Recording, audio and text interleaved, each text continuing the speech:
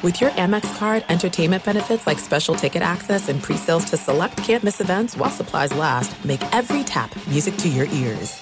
Open a limited-time 11-month certificate at Kemba Financial Credit Union. At 5.25% APY, it's more than triple the national average, plus it's a safe and secure way to grow your money. Visit your local branch or kemba.org/cb for details. Offer expires May 31st, 2024. APY equals annual percentage yield. Restrictions apply. $500 minimum and $250,000 maximum deposit. Advantage status required. Comparison based on bank rate average. Federally insured by NCUA. Are you still searching for your perfect place to call home? Well, now is the time to buy at Fisher Homes. If you're looking to move in before the end of 2024, May could be your last opportunity to start building your dream home and close before the year's end. If you're hoping to move in even sooner, Fisher Homes also has homes that are move-in ready and waiting for you, where you can start enjoying the benefits of homeownership even faster. Schedule your personal tour with a new home advisor today at FisherHomes.com and make this spring the season you find your perfect home sweet home.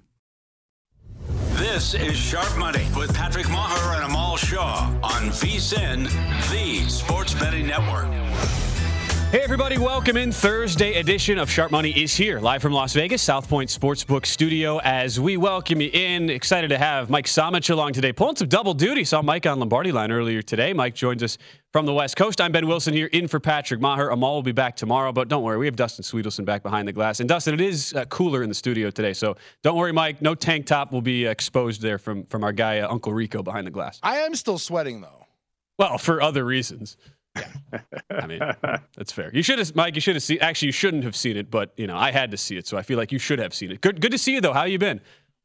I'm doing well. I lost my AC this morning, so I'm going to be the one sweating. Don't worry. There's not a tank top under here, so we're not going to have a repeat of yesterday. There we go. As long as you said those keywords, no repeat of yesterday. That is all that really matters. Loaded guest list for us today. Going to start off with some college football. Connor O'Gara joins us in about a half hour from Saturday Down South. Then we'll talk Major League Baseball after the Angels decided they are sticking it out with their star, Shohei Ohtani.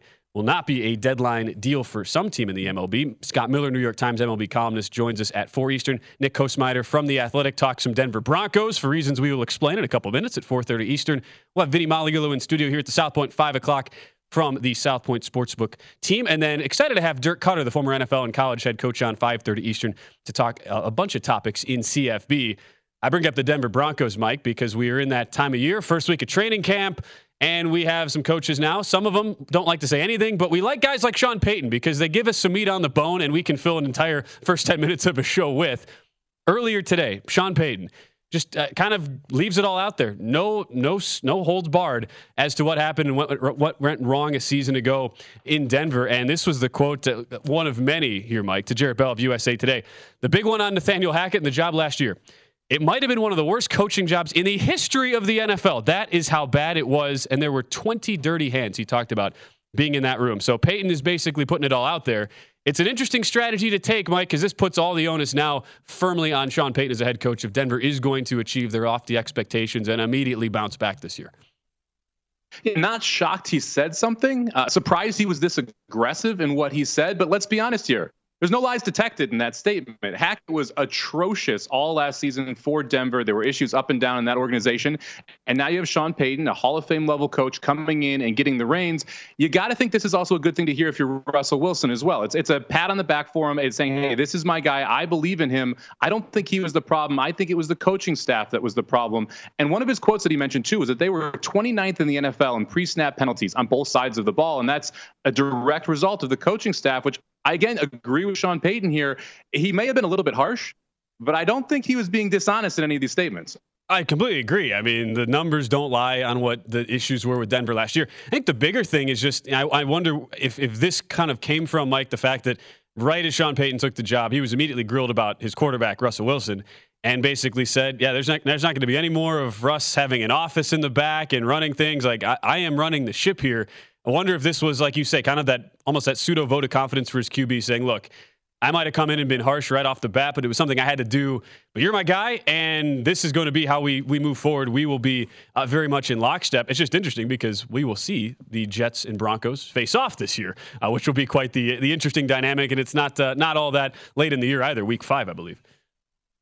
Yeah, we get to see them face each other week 5. Should be a blast to see what happens there, because Saleh obviously fires right back here with an interesting comment going at Peyton. But look, there wasn't an adult in the room in Denver last year, and that's why we had all these crazy stories coming out about Russell Wilson and the fact that he had an office and he had his whole posse that was inside that locker room, inside that facility consistently. Now you have an adult in the room in Sean Payton, and he wanted to lay the smackdown and say, hey, this is my organization. I am taking charge. The buck stops with me. You didn't have that last year. Now you do have it this year. And then these second comments saying, hey, we're going to do it. I believe in Russell Wilson. I think we can turn it around.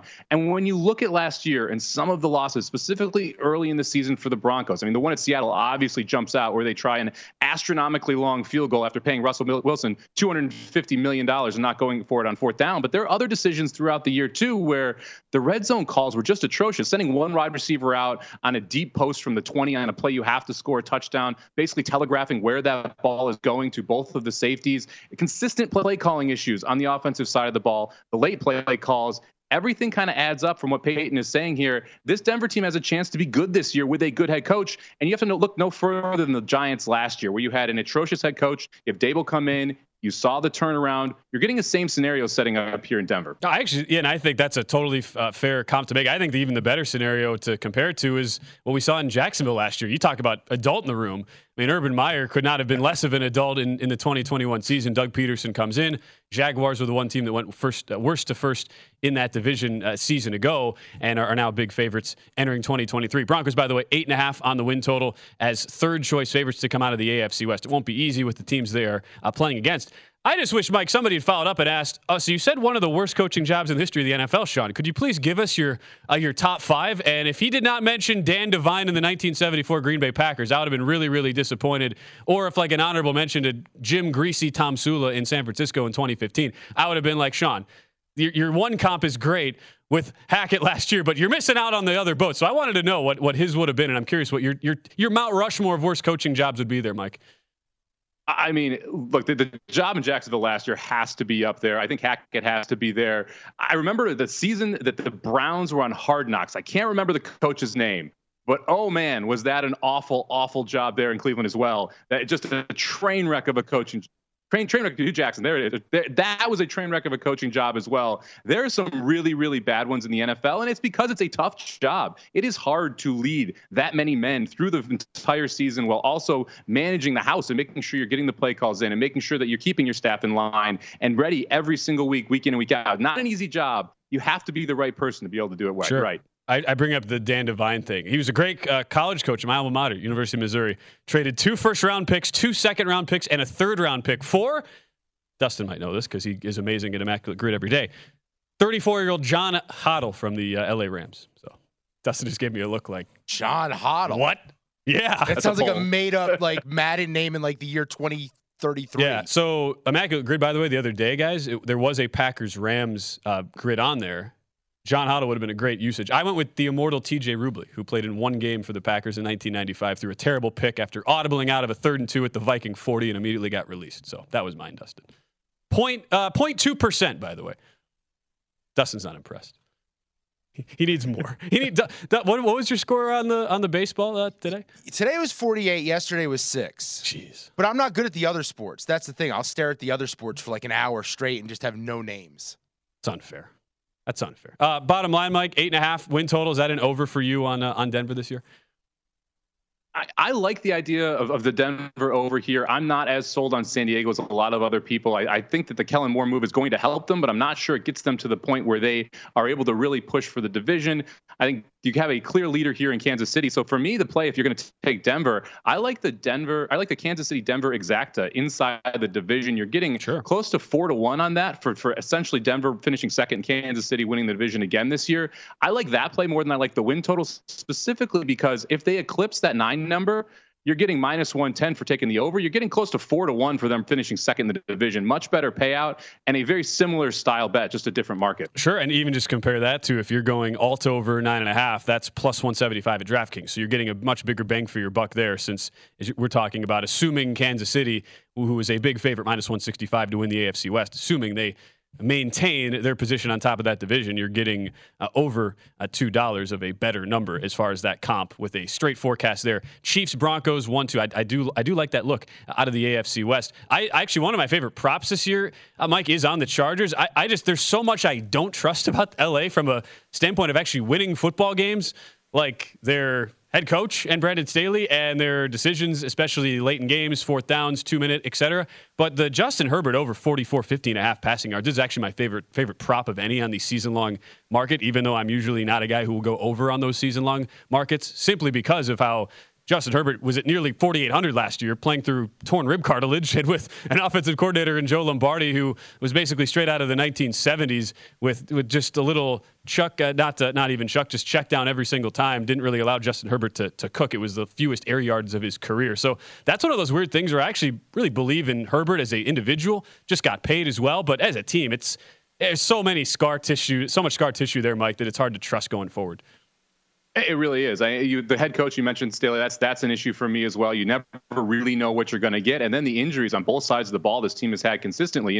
1 injury, 2 injuries a year in a row. You're like, okay, well, maybe that's just a fluke. You consistently see both of their starting wide receivers, Keenan Allen and Mike Williams, get hurt year in and year out. So now you have to wonder if Quentin Jefferson will be able to come in, pick up the slack there on the defensive side of the ball. You've had a ton of injuries the last 2 years for the Chargers as well. So it's can they stay healthy? I do love that look. Look, I expect Kellen Moore to spread it out and air it out. That's one of the reasons they took a wide receiver in the first round. Herbert should be able to fly over that 4,400 number. Again, talking AFC West because of the comments by Denver head coach Sean Payton here to open the show. And by the way, Dustin will bring this in here because Robert Saleh, the Jets head coach, he heard it. Everybody heard it. And here's what he had to say earlier. I can acknowledge Sean on that. He's been in the league a while. He can say whatever the hell he wants. But as far as, what we have going on here, it's, I kind of live by saying, if you ain't got no haters, you ain't popping. So hate away. It's obviously we're doing something right if you got to talk about us when we don't play you till week 4. And I'm good with it, But, the guys in our locker room, they've earned everything that's coming to them. And really excited about what's going on. I think Hackett's doing a phenomenal job here. The coaching staff is doing a phenomenal job, and we're focused on us. I get it. There's a lot of external noise. There's a lot of people who are hating on us. There's a lot of people looking for us to fail. There's a lot of crows pecking at our neck.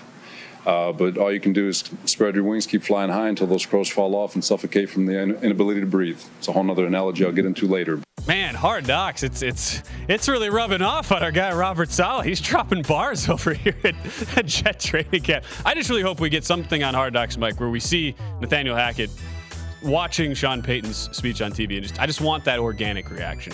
Is that too much to ask for? Hard Knocks is going to be phenomenal. Cannot wait. New York Jets, your 2023 Hard Knocks team. We'll transition to the baseball next. Big race in the NL Cy Young. 2 pitchers through last night. We'll discuss how those odds have changed right after this. AI might be the most important new computer technology ever. It's storming every industry, and literally billions of dollars are being invested. So buckle up. The problem is that AI needs a lot of speed and processing power. So how do you compete without costs spiraling out of control? It's time to upgrade to the next generation of the cloud. Oracle Cloud Infrastructure, or OCI.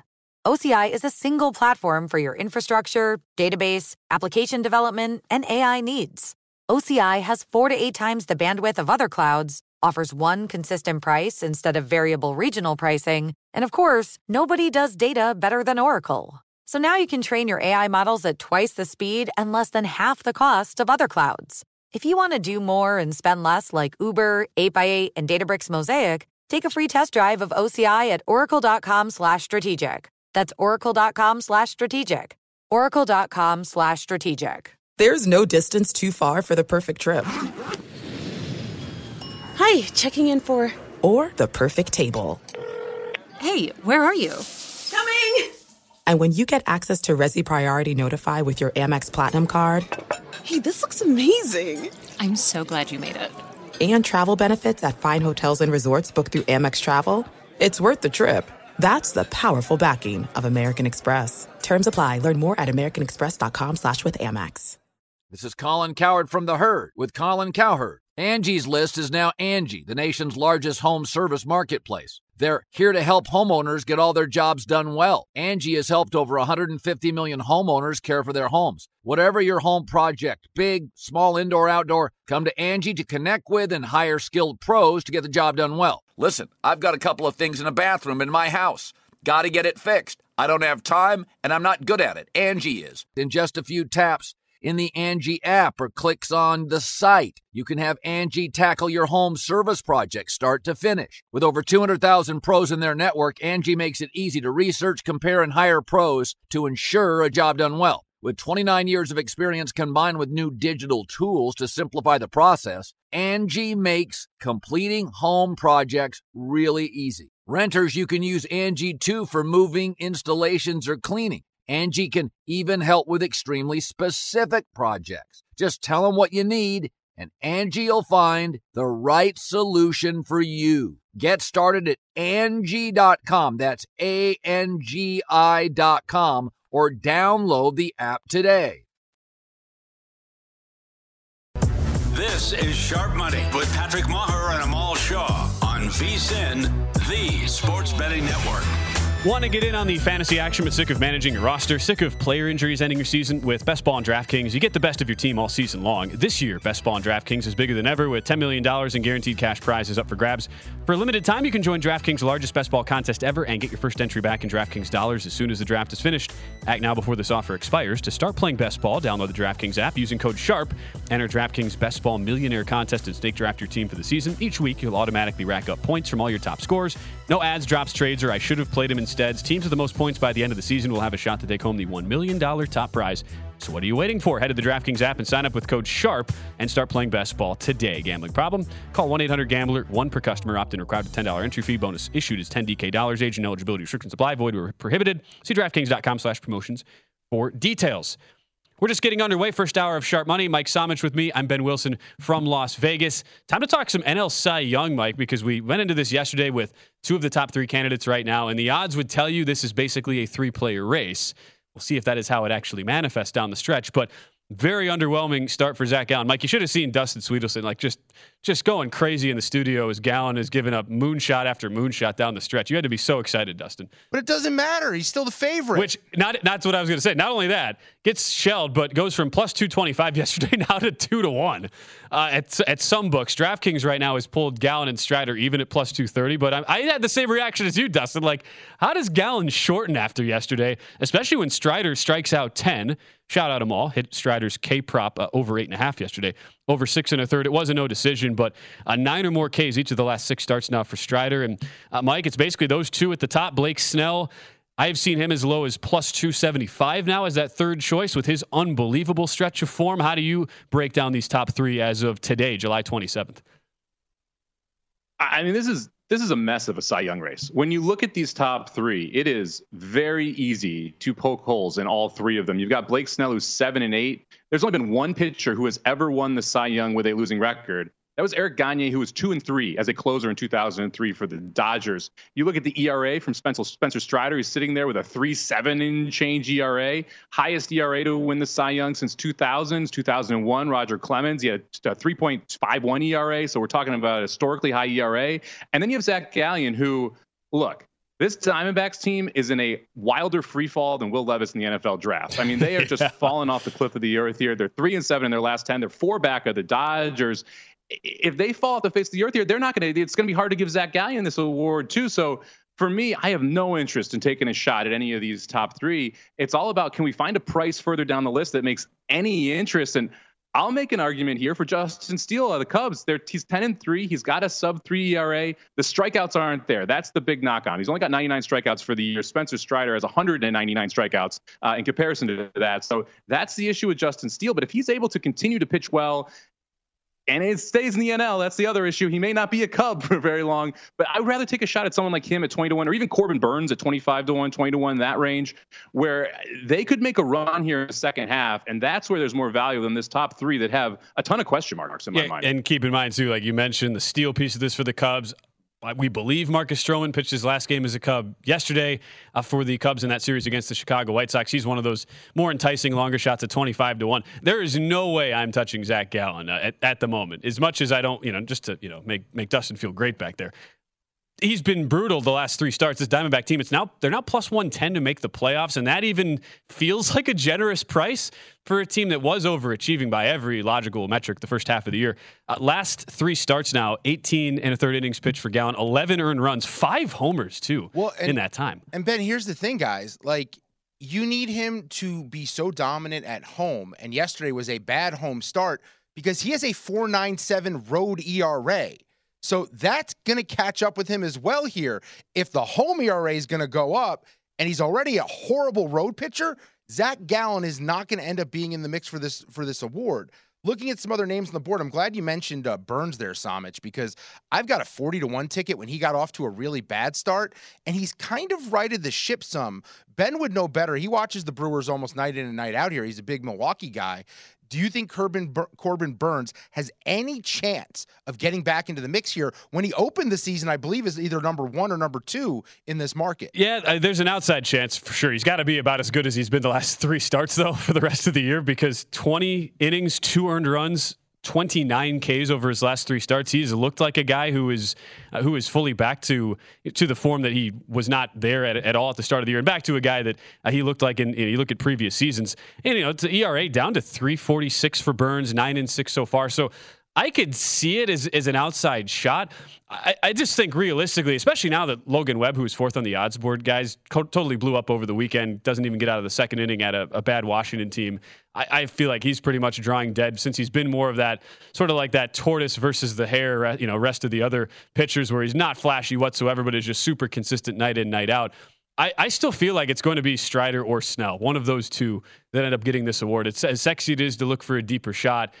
Burns is going to have to be absolutely perfect, and he just hasn't had the consistency this year to really make you believe, even though his last 3 starts, like you say, Dustin, have just been absolutely amazing. So my question for both of you guys, for Spencer Strider to win the award, he's going to need an insane amount of strikeouts, and he already has that, but he's going to have to be so far and away dominant strikeout-wise that it's going to make up for the ERA. So the 2 questions I have is, what's the strikeout number have to be, and what's the highest ERA he could win the award with? Man, I would think you're talking about like that 300 to 320 strikeout range, somewhere in there where you have a 3 in front of it. The ERA number is interesting because here's the thing. Like you look at Zach Gallen, he's not leading the league in anything. And wins is really where his big movement is because he's got 11 wins. He's tied with Strider for the lead there. But he's 3rd in ERA, 3rd in WHIP, 9th in strikeouts. So doesn't have that one stat that really propels him.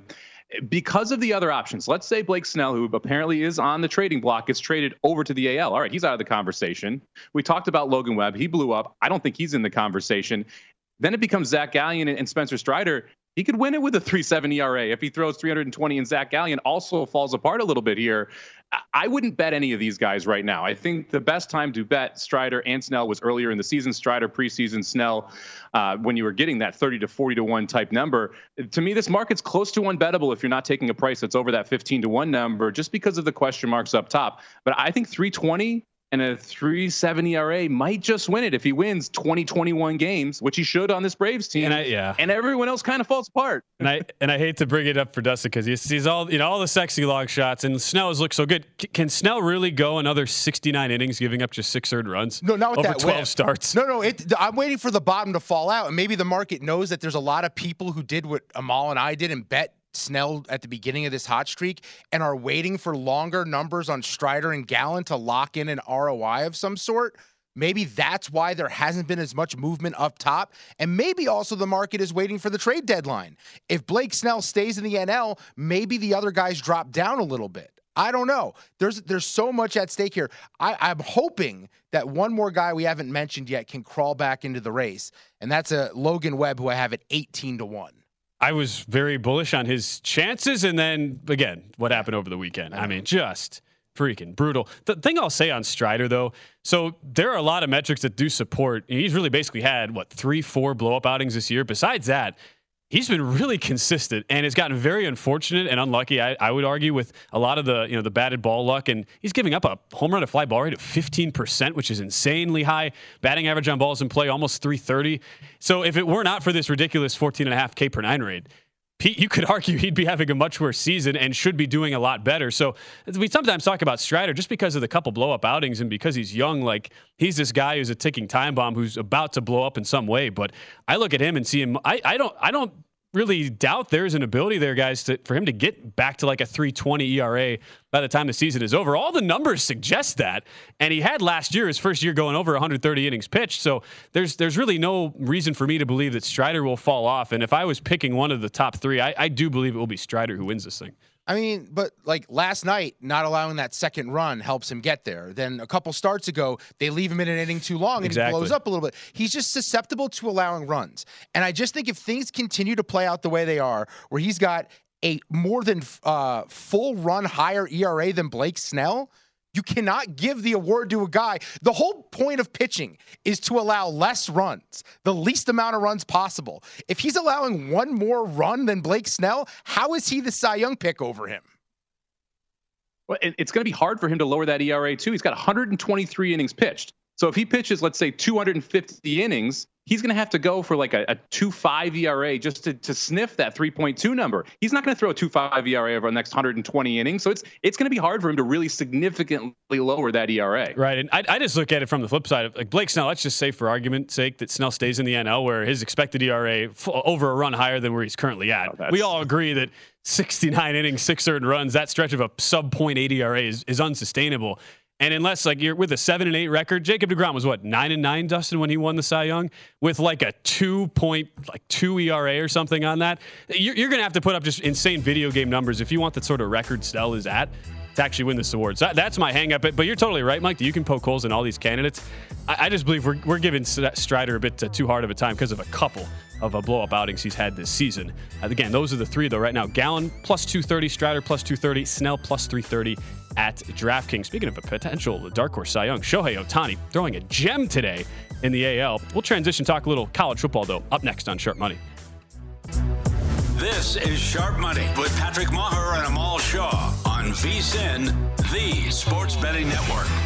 The NFL betting guide is out now, and our college football guide drops next week. Get previews and predictions for every Division I team and conference, best bets on futures and season win totals, plus an in-depth breakdown of how you can use our betting splits and power rankings to make you a smarter better this season. Sign up before the end of July and receive both guides and full VSiN Pro access all the way through the Super Bowl at an early bird discount of $175, or sign up on a monthly subscription. Get your first 30 days for only $19 to see everything VSiN has to up your betting game.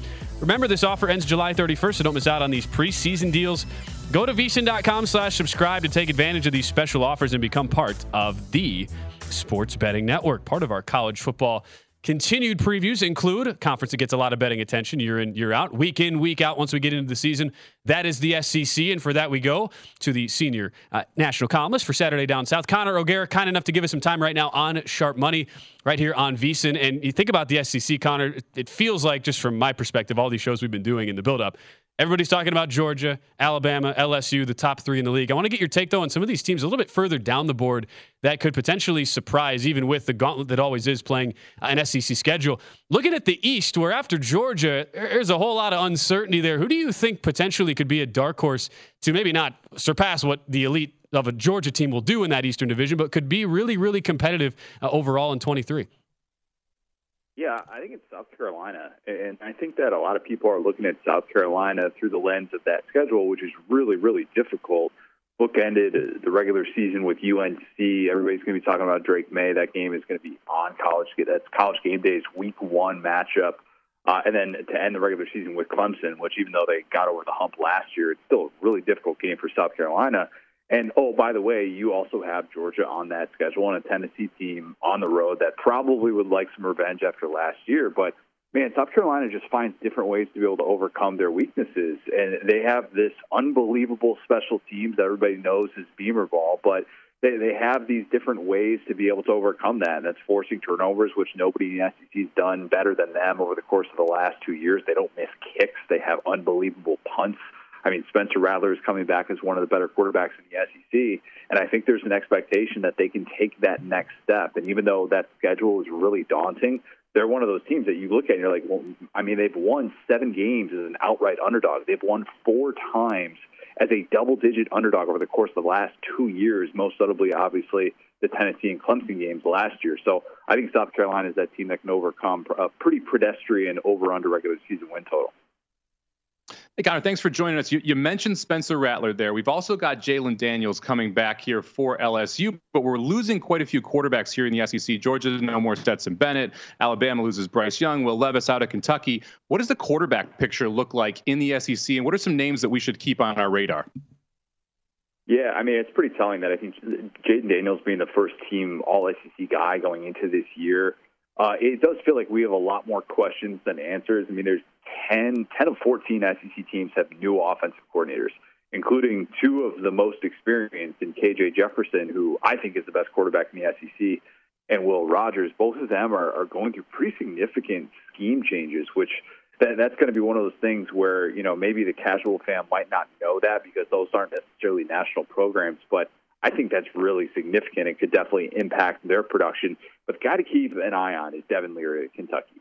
Devin Leary is someone who entered last year as the preseason ACC Player of the Year at NC State. He gets hurt mid-season pec injury, kind of an unprecedented surgery that Dr. James Andrews performed on him. And now he's at Kentucky, where they brought back Liam Cohen, who's my personal doppelganger. He was with the Los Angeles Rams, and he ran that offense in 2021, which was their best offense in 14 years. And there's an expectation that Devin Leary is going to be better than Will Levis was. And even if he doesn't have the pro measurables that everybody talks about, there is an expectation that he can be a much better college quarterback. And if he finishes as an all-SEC guy, it would not surprise a lot of people. Talking with Connor O'Gara, senior national columnist for Saturday Down South right now on VSiN Sharp Money. Give him a follow at CJ O'Gara, O-G-A-R-A. And you talk about Kentucky, win total of 7 right now, DraftKings minus 110. You mentioned South Carolina earlier. That is at 6. The over is juiced at minus 130. The scheme change, though, I think for a lot of the bettors doing their homework now, getting caught up to speed, are the most fascinating to dive deep on. Though, because you look at a team like Mississippi State, who I saw the preseason poll, they're the last place pick out of the West Division with Will Rogers back at quarterback, but expected to be much more of a kind of a traditional handed-off ground and pound offense than the air raid they had under the late Mike Leach as head coach. How do you expect that transition to go for a team that is not being very highly evaluated by a lot of the preseason predictions? Yeah, I think people are sleeping on Mississippi State. Think about this, like, how rare is it that a team that won 9 games, finished in the AP top 25, coming out of the SEC, like, returns their starting quarterback, who, oh, by the way, might become the all-time SEC passing leader in both touchdowns and passing yards. Like, that could happen this season, and their preseason pick to finish last in the division. I mean, the West, SEC West is really good, but a lot of that is the scheme change, and everything is different than the Mike Leach air raid. Everything feels like, oh, it's air raid this, it's air raid that. But the Mike Leach air raid is truly one of one, and it is going to be a transition. But I think those who are waiting to see what this is going to look like with Will Rogers, I think that they're probably underestimating how good he's been in the rare instances that he's thrown the ball deep. It's not a lack of physical ability. He can do that, but there are going to be things that are getting used to. I mean, they didn't have a tight end on the roster during the 2020s under Leach, and now they just added 7 because that's what you have to do in order to execute this offense. Their tailback, Woody Marks, is somebody who just basically just caught passes out of the backfield, and now he's going to be used a little bit more of a traditional sense. They have the ability to be a prolific offense, and with Zach Arnett returning as, you know, he was their defensive coordinator, now obviously the head coach there, they have some very sneaky potential, I think. And those that are assuming that they're just going to go back to the SEC West basement, I think they're kind of overlooking what this team returns.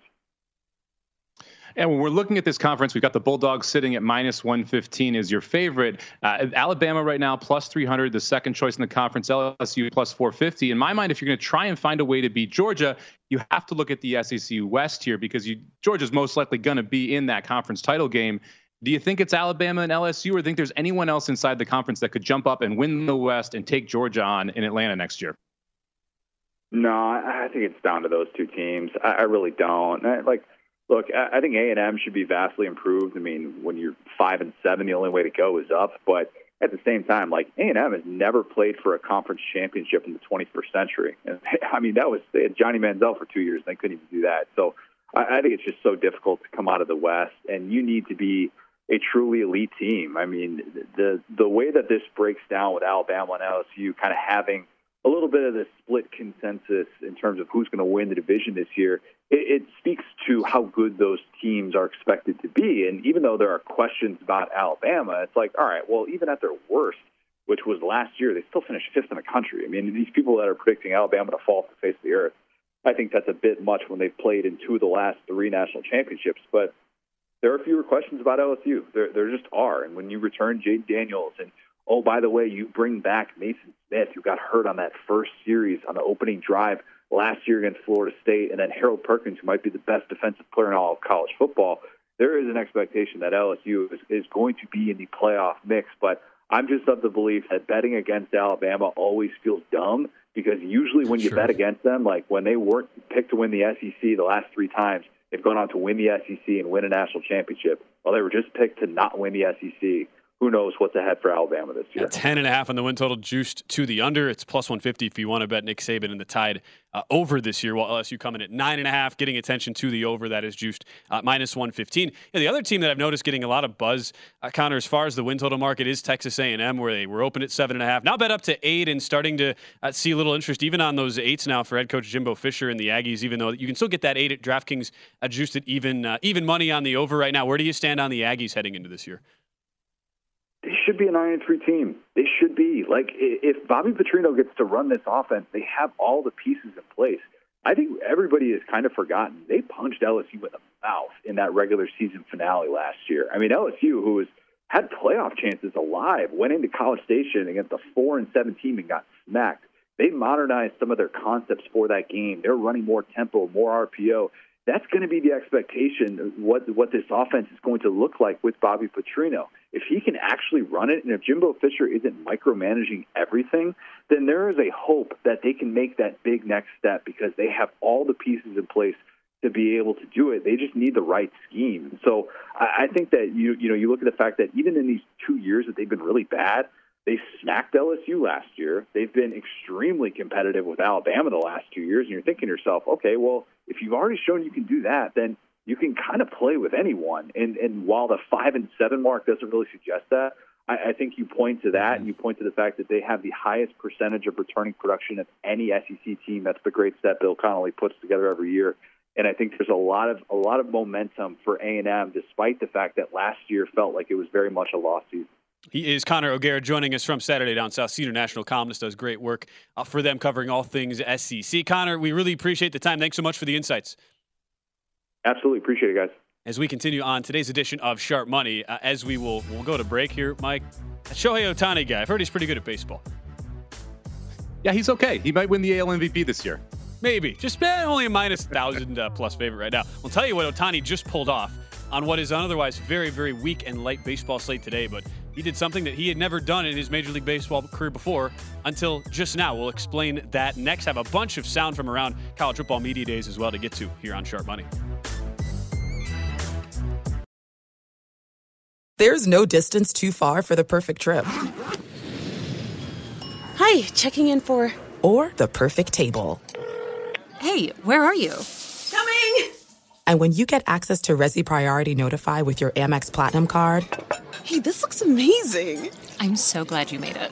And travel benefits at fine hotels and resorts booked through Amex Travel, it's worth the trip. That's the powerful backing of American Express. Terms apply. Learn more at americanexpress.com/withAmex.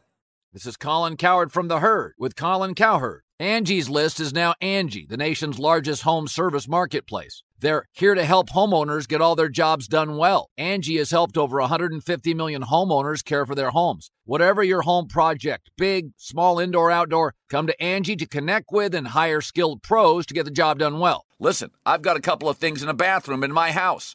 Got to get it fixed. I don't have time, and I'm not good at it. Angie is. In just a few taps in the Angie app or clicks on the site, you can have Angie tackle your home service project start to finish. With over 200,000 pros in their network, Angie makes it easy to research, compare, and hire pros to ensure a job done well. With 29 years of experience combined with new digital tools to simplify the process, Angie makes completing home projects really easy. Renters, you can use Angie too for moving, installations, or cleaning. Angie can even help with extremely specific projects. Just tell them what you need, and Angie will find the right solution for you. Get started at Angie.com. That's ANGI.com, or download the app today. Getting ready to take on spring? Make your first move with the reliable performance and power of Steel battery tools. From hedge trimmers and mowers to string trimmers and more, right now you can save $50 on select battery tool sets. Real Steel. Offer valid on select AK system sets through June 16, 2024. See participating retailer for details.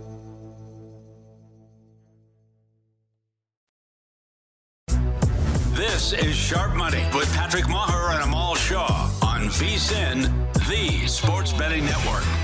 Download the DraftKings app today, and new customers can bet $5 and get $150 in bonuses instantly. Use promo code VSiN when you sign up. See DraftKings.com/sportsbook for full terms and conditions. Shohei Ohtani, breaking news. Good at baseball. 9 innings, 1 hit, no runs, 3 walks, 8 strikeouts on 111 pitches. Dustin, I know Patrick is on vacation in Detroit right now. He wouldn't have happened to have been at Comerica Park today, would he? You know what? I should check in. There is a chance he might have went. If you're living in Detroit, his mom is a big Tigers fan. Right. If you're living in Detroit, it's a random Thursday in July, and Ohtani's in town.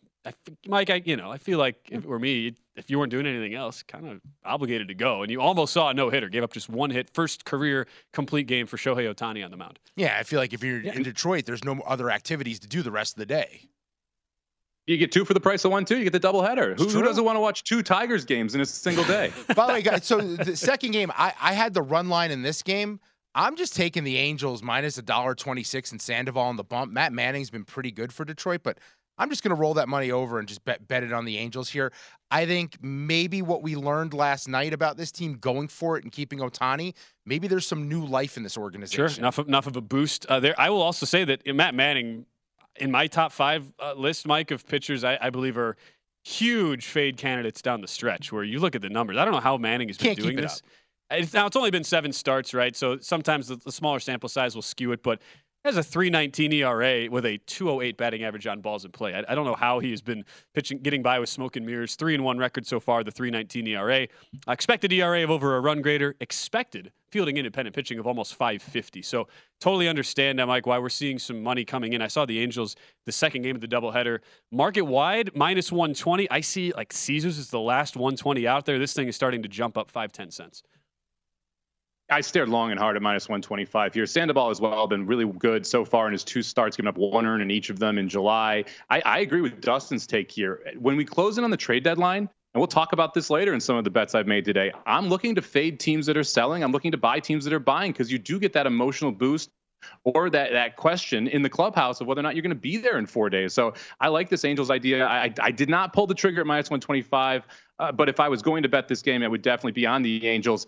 Quick question for you guys. Every time Matt Manning pitches, all I can think of is Empire Records and Rex Manning Day. Does anyone else have that problem?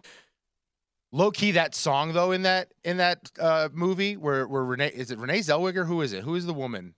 It's not Renee. She looks like Renee Zellweger. She's like a carbon copy. You're right. On the tip of my tongue. Yeah, and she's in like Dazed and Confused. It's not her. That song's a banger. It's an absolute banger. But yeah, Rex Manning Day. That's a good poll by you. Wow. We're more immaculate grid guys, not all the actresses just start blending into one, essentially. But I like that thought too. It's also funny that in game 1 of this doubleheader, Ohtani on the mound right after the news comes out that the Angels would not be dealing him at the deadline, and the market moved 15 cents against him on Michael Lorenzen of all people, and Angels win going away 6-0, and ended up being about $1.30 consensus favorites there, total way under the 8.5 after getting some play to the over. So yeah, here you go, and it now just becomes a question of like, this is cool for maybe a short burst blip, but how much longevity do we really expect the Angels to get out of this now that they are going for it and are keeping their prized possession in a Shohei Ohtani? I'm sorry, Ben, to interrupt you. It was Renee Zellweger. I was right. Again, I doubted yesterday I doubted myself on the show that Zach Gallen was originally a Cardinal prospect.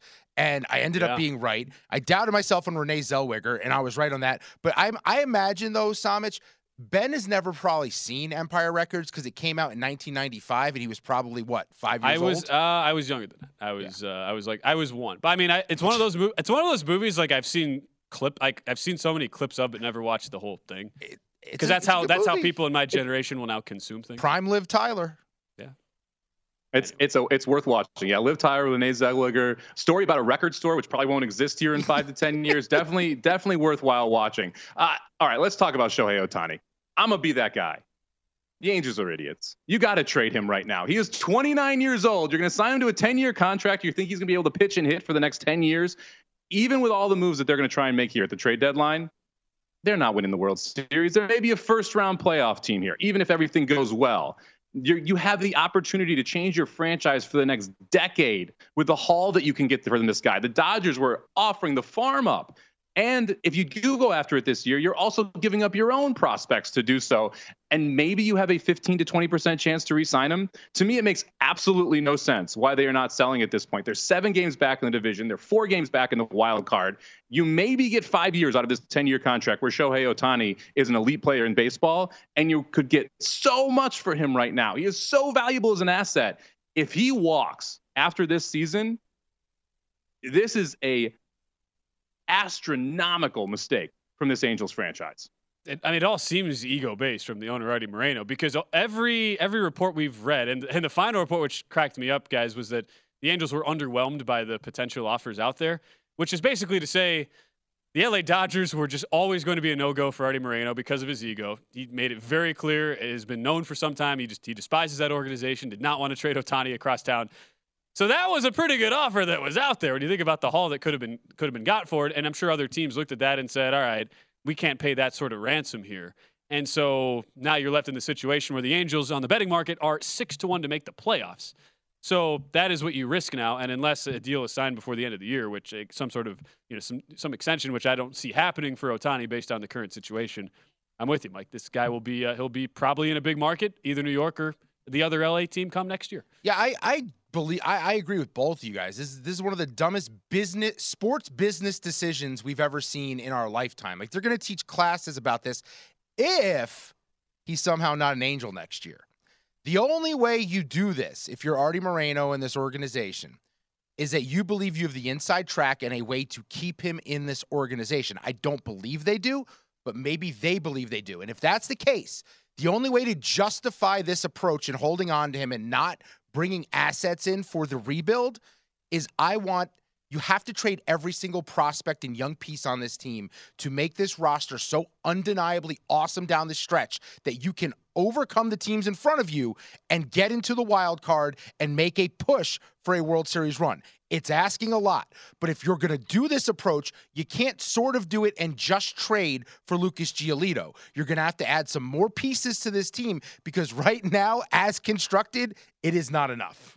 I loved Ronaldo Lopez in 2016, but yeah, maybe not in 2023, Mike.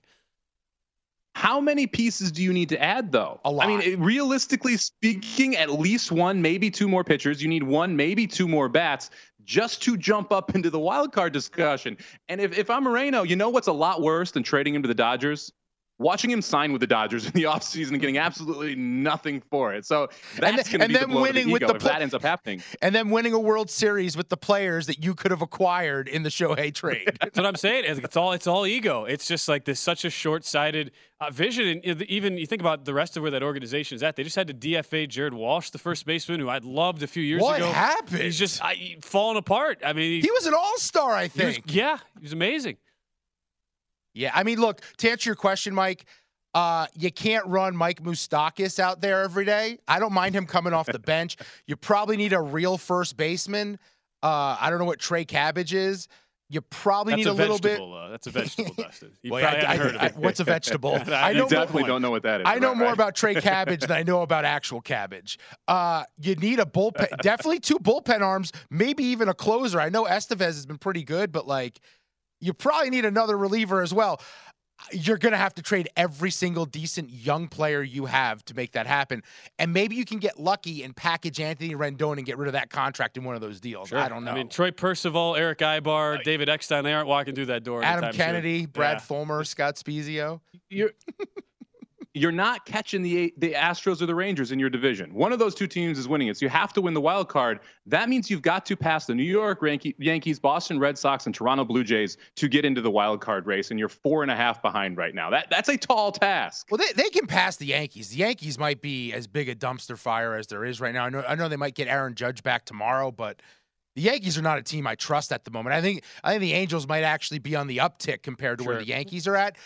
The Red Sox, though, are sneakily right in there, which is just absolutely flabbergasting. Well, the thing, too, that a lot of people look at is they go, okay, well, look at all those AL East teams. They have to play each other, really hard strength of schedule the rest of the way. The Angels have, at least based on their opposing win percentages, a top 7 hardest strength of schedule still to go. Angels have series against Atlanta, 2 against Texas, 2 against the Rays, series against Baltimore, Houston, Toronto still on the slate. They only have 2 series left against the Oakland A's, who they've been able to beat up on early on in the season. So it's not like this is an Angels team that just gets to sit back and get a whole lot of cupcakes down the stretch either.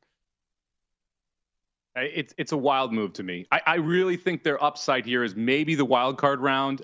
There is no chance they're making a run to the World Series. And that's what I think it probably takes to keep Ohtani in a jersey. And also, how do we know how he's going to perform in October? I know he's amazing, but, he's doing a lot of work. Could he finally, be tired at some point? 111 pitches today. He doesn't get tired. Not bad. Where's, Troy Gloss? I mean, you got a lot of Tim Salmon. Garrett Anderson. Yeah. God, I miss John Lackey, Jared Washburn. I miss playing MVP baseball 2005. That Angels team in that game was so good. We'll talk more baseball deadline with Scott Miller from the New York Times when we come back. Open a limited-time 11-month certificate at Kemba Financial Credit Union. At 5.25% APY, it's more than triple the national average, plus it's a safe and secure way to grow your money. Visit your local branch or kemba.org/cb for details. Offer expires May 31st, 2024. APY equals annual percentage yield. Restrictions apply. $500 minimum and $250,000 maximum deposit. Advantage status required. Comparison based on bank rate average. Federally insured by NCUA. Are you still searching for your perfect place to call home? Well, now is the time to buy at Fisher Homes. If you're looking to move in before the end of 2024, May could be your last opportunity to start building your dream home and close before the year's end. If you're hoping to move in even sooner, Fisher Homes also has homes that are move-in ready and waiting for you, where you can start enjoying the benefits of homeownership even faster. Schedule your personal tour with a new home advisor today at FisherHomes.com and make this spring the season you find your perfect home sweet home.